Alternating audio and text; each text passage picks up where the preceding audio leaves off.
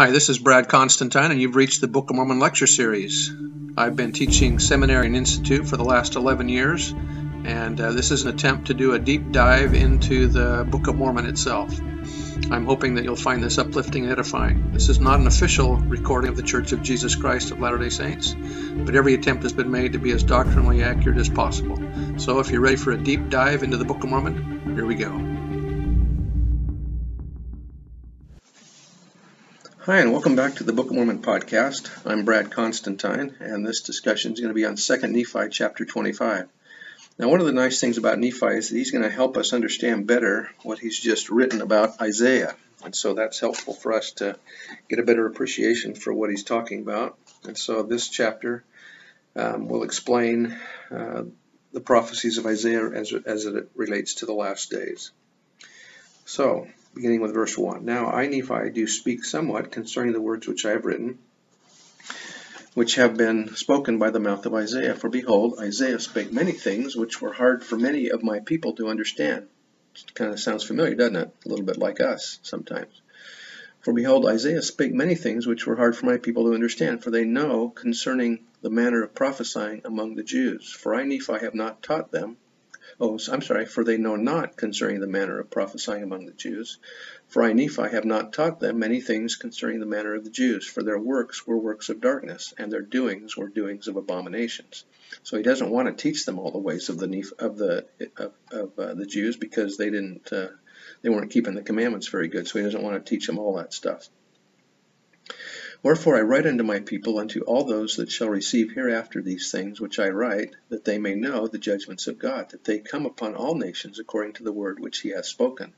Wherefore hearken, O my people, which are of the house of Israel, and give ear unto my words, for because the words of Isaiah are not plain unto you, nevertheless they are plain unto all those that are filled with the spirit of prophecy. See, you guys understood Isaiah because that's what you are. You guys are filled with the Spirit of the Holy Ghost. But I give unto you a prophecy according to the Spirit which is in me, wherefore I shall prophesy according to the plainness which hath been with me from the time that I came out from Jerusalem with my father. For behold, my soul delighteth in plainness unto my people, that they may learn. Yea, and my soul delighteth in the words of Isaiah, for I came out from Jerusalem, and mine eyes hath beheld the things of the Jews. So he's familiar with what's going on in Jerusalem, so he could understand Isaiah better.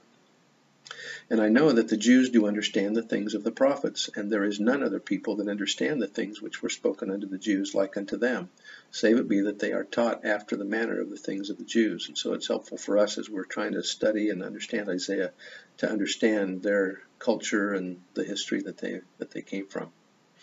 But behold, I, Nephi, have not taught my children after the manner of the Jews, but behold, I of myself have dwelt at Jerusalem, wherefore I know concerning the regions round about, and I have made mention unto my children concerning the judgments of God, which hath come to pass among the Jews, unto my children, according to all that which Isaiah hath spoken, and I do not write them. So he's not writing everything. He didn't write the entire book of Isaiah into the scriptures, because we have that ourselves. Verse 7, But behold, I proceed with mine own prophecy according to my plainness, in the which I know that no man can err. Nevertheless, in the days that the prophecies of Isaiah shall be fulfilled, men shall know of a surety at the times when they shall come to pass. In other words, when these things do happen, then we will look at the words of Isaiah and understand exactly what he was talking about. Also, when we understand Isaiah, then we will know we are in the last days. And so because we are in the last days, the Lord's making these things known unto us so that we can understand them better. Verse 8, Wherefore they are of worth unto the children of men, and he that supposeth that they are not, unto them will I speak particularly, and confine the words unto mine own people. For I know that they shall be of great worth unto them in the last days. For in that day shall they understand them, wherefore for their good have I written them. So in other words, these words are not written for Nephi or for his people that lived during his time, but this is for us in the last days.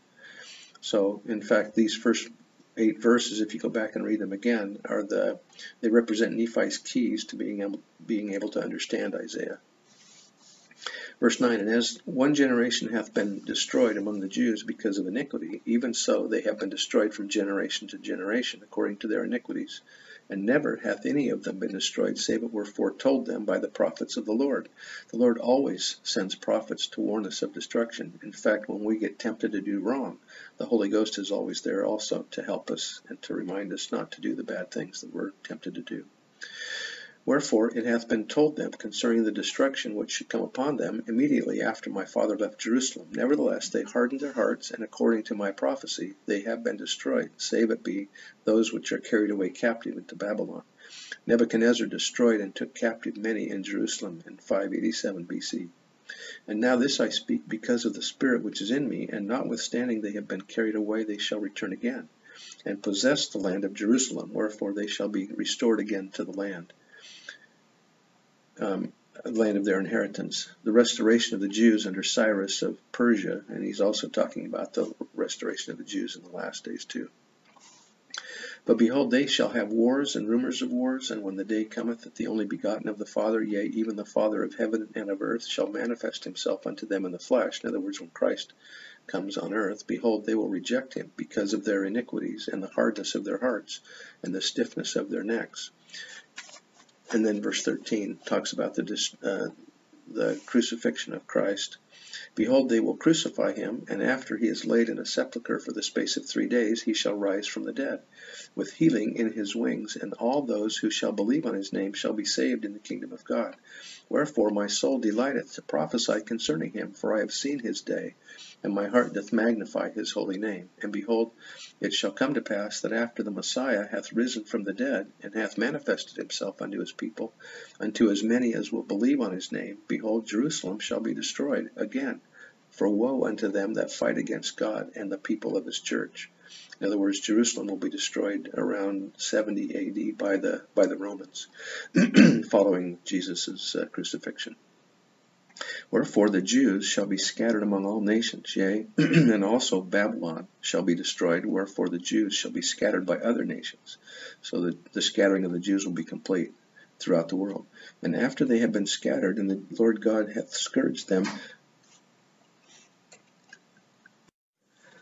by other nations for the space of many generations, yea, even down from generation to generation, until they shall be persuaded to believe in Christ, the Son of God, and the atonement, which is infinite, for all mankind. And when that day shall come, that they shall believe in Christ, and worship the Father in his name, with pure hearts and clean hands. One of the primary reasons for gathering Israel was to construct temples, so that the ordinances of salvation and the glories of God's kingdom might be revealed to the chosen lineage. There must be many Jews that live in Jerusalem that will join the church, because it will be Jews that are LDS that will build the temple in Jerusalem. Continuing verse 16, and look not forward any more for another Messiah. Then at that time the day will come that it must needs be expedient that they should believe these things. The Jews will accept Christ as their Messiah. One of the purposes of the Book of Mormon is to convince the Jews that Jesus is the Christ. We know that many Jews are beginning to believe in Christ more and more all the time, and this will continue. Verse 17, and the Lord will set his hand again the second time to restore his people from their land, from their lost and fallen state. Wherefore he will proceed to do a marvelous work and a wonder, the reestablishing of Jerusalem among the children of men. President Heber J. Grant said, truly a great and marvelous work has come forth and been proclaimed in every land and in every clime over all the wide world.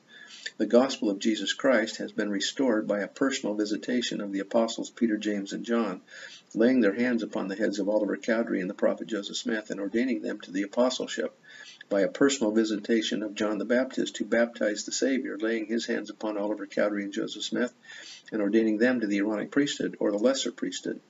The gospel is again restored to the earth with the power and authority that existed in the days of the Savior. Millions of dollars in money have been expended for erecting and maintaining temples wherein ordinances are performed for the salvation of those who have died without a knowledge of the gospel. All these things bear witness of the inspiration of God to the man, Joseph Smith, when he delivered this statement in a revelation to his father that a great and marvelous work was about to come forth among the children of men. Verse 18, wherefore he shall bring forth his words, in other words, those of other books, unto them, which words shall judge them at the last day. For they shall be given them for the purpose of convincing them of the true Messiah, who was rejected by them, and unto the convincing of them that they need not look forward any more for a Messiah to come, For there shall not any come, save it should be a false Messiah, which should deceive the people. For there is save one Messiah, spoken of by the prophets, and that Messiah is he who should be rejected of the Jews. I think I mentioned in a different podcast that the Jews believed in a Messiah that was going to be the King Messiah that would come, and that was the Messiah they were looking for, even though Isaiah prophesies of two types of Messiah, the King Messiah and the Servant Messiah. They just didn't recognize Jesus as the Servant Messiah when he came the first time, but they certainly will recognize him as the King Messiah when he comes again. Verse 19, For according to the words of the prophets, the Messiah cometh in 600 years from the time that my father left Jerusalem, and according to the words of the prophets, and also the word of the angel of God, his name shall be Jesus Christ, the Son of God.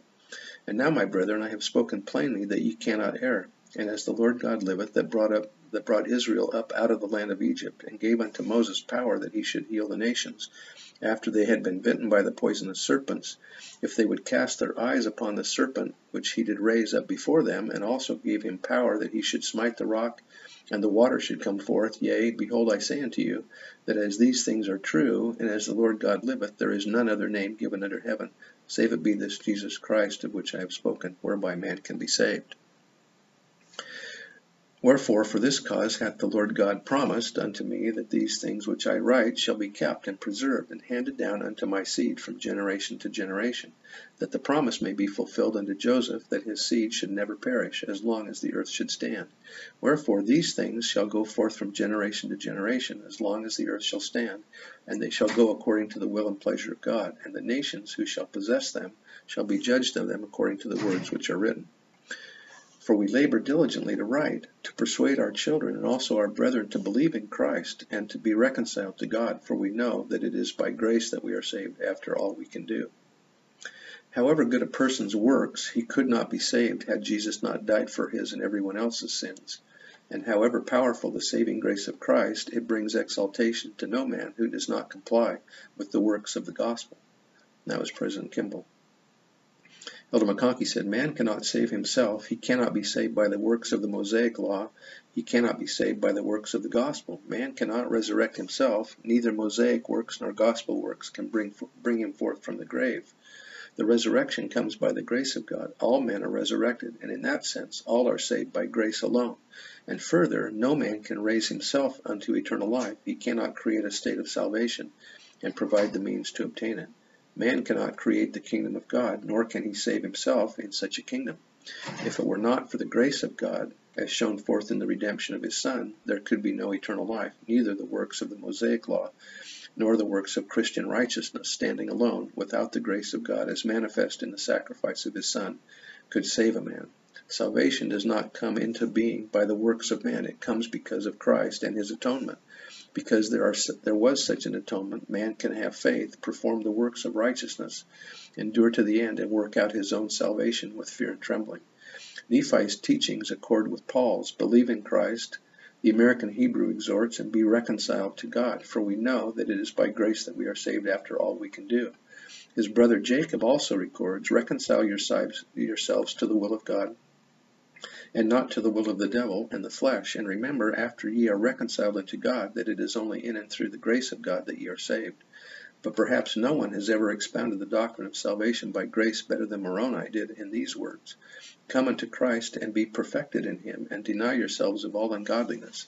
And if ye shall deny yourselves of all ungodliness, and love God with all your might, mind, and strength, then is his grace sufficient for you. That is, by grace ye may be perfect in Christ.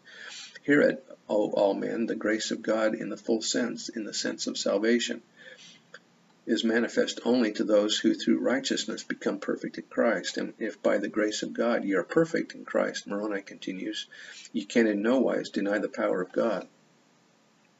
And again, if ye by the grace of God are perfect in Christ, and deny not his power, then are ye sanctified in Christ by the grace of God, through the shedding of the blood of Christ, which is the covenant of the Father, unto the remission of your sins, that ye become holy without spot.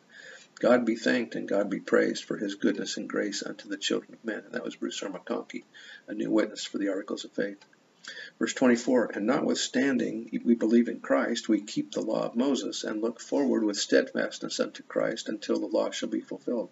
Keeping the law keeps you on the path. It's a discipline. For this end was the law given. Wherefore the law hath become dead unto us, and we are made alive in Christ because of our faith. Yet we keep the law because of the commandments. So the Nephites understood better the law of Moses than the Jews did, because they knew why they kept it. And we talk of Christ, we rejoice in Christ, we preach of Christ, we prophesy of Christ. This was how the law of Moses was supposed to be lived. And we write according to our prophecies, that our children may know to what source they may look for remission of their sins. Those who are committed to Christ stand as witnesses of God at all times and in all things and in all places, that they may be in even until death. They retain the name of Christ always written in their hearts. They take upon themselves the name of Christ, having a determination to serve him to the end. When we live a Christ-centered life, we talk of Christ, we rejoice in Christ, we preach of Christ, we receive the pleasing word of God and feast upon his love, even when Nephi's soul was grieved because of his iniquities. He said, I know in whom I have trusted. My God hath been my support. We remember Alma's counsel. Let all thy doings be unto the Lord, and whithersoever thou goest, let it be in the Lord. Yea, let all thy thoughts be directed unto the Lord. Yea, let all thy affections of thy heart be placed upon the Lord forever. Counsel with the Lord in all thy doings. That was President Ezra Taft Benson. Verse 27, Wherefore we speak concerning the law, that our children may know the deadness of the law, and they, by knowing the deadness of the law, may look forward unto that life which is in Christ, and know for what end the law was given. And after the law is fulfilled in Christ, that they need not harden their hearts against him, when the law ought to be done away. And now, behold, my people, ye are a stiff-necked people, wherefore I have spoken plainly unto you, that ye cannot misunderstand. And the words which I have spoken shall stand as a testimony against you, for they are sufficient to teach any man the right way. For the right way is to believe in Christ, and deny him not. For by denying him ye also deny the prophets and the law. And now, behold, I say unto you, that the right way is to believe in Christ, and deny him not. And Christ is the Holy One of Israel. Wherefore ye must bow down before him, and worship him with all your might, mind, and strength, and your whole soul. And if ye do this, ye shall in no wise be cast out. And inasmuch as it shall be expedient, ye must keep the performances and ordinances of God, until the law shall be fulfilled, which was given unto Moses. And so here at the end of the chapter, Nephi is telling them that they need to still keep the law of Moses, at least until the Savior comes, which is pointing toward him, and then it will be done away. But it's interesting how the Nephites understood the whole law of Moses better than the Jews did. They understood for the purpose for it. I bear testimony to the truth of the gospel and of these things that we've talked about, and of the words of Isaiah that Nephi is giving us a better explanation of here. And say that in the name of Jesus Christ. Amen. See you next time. Bye.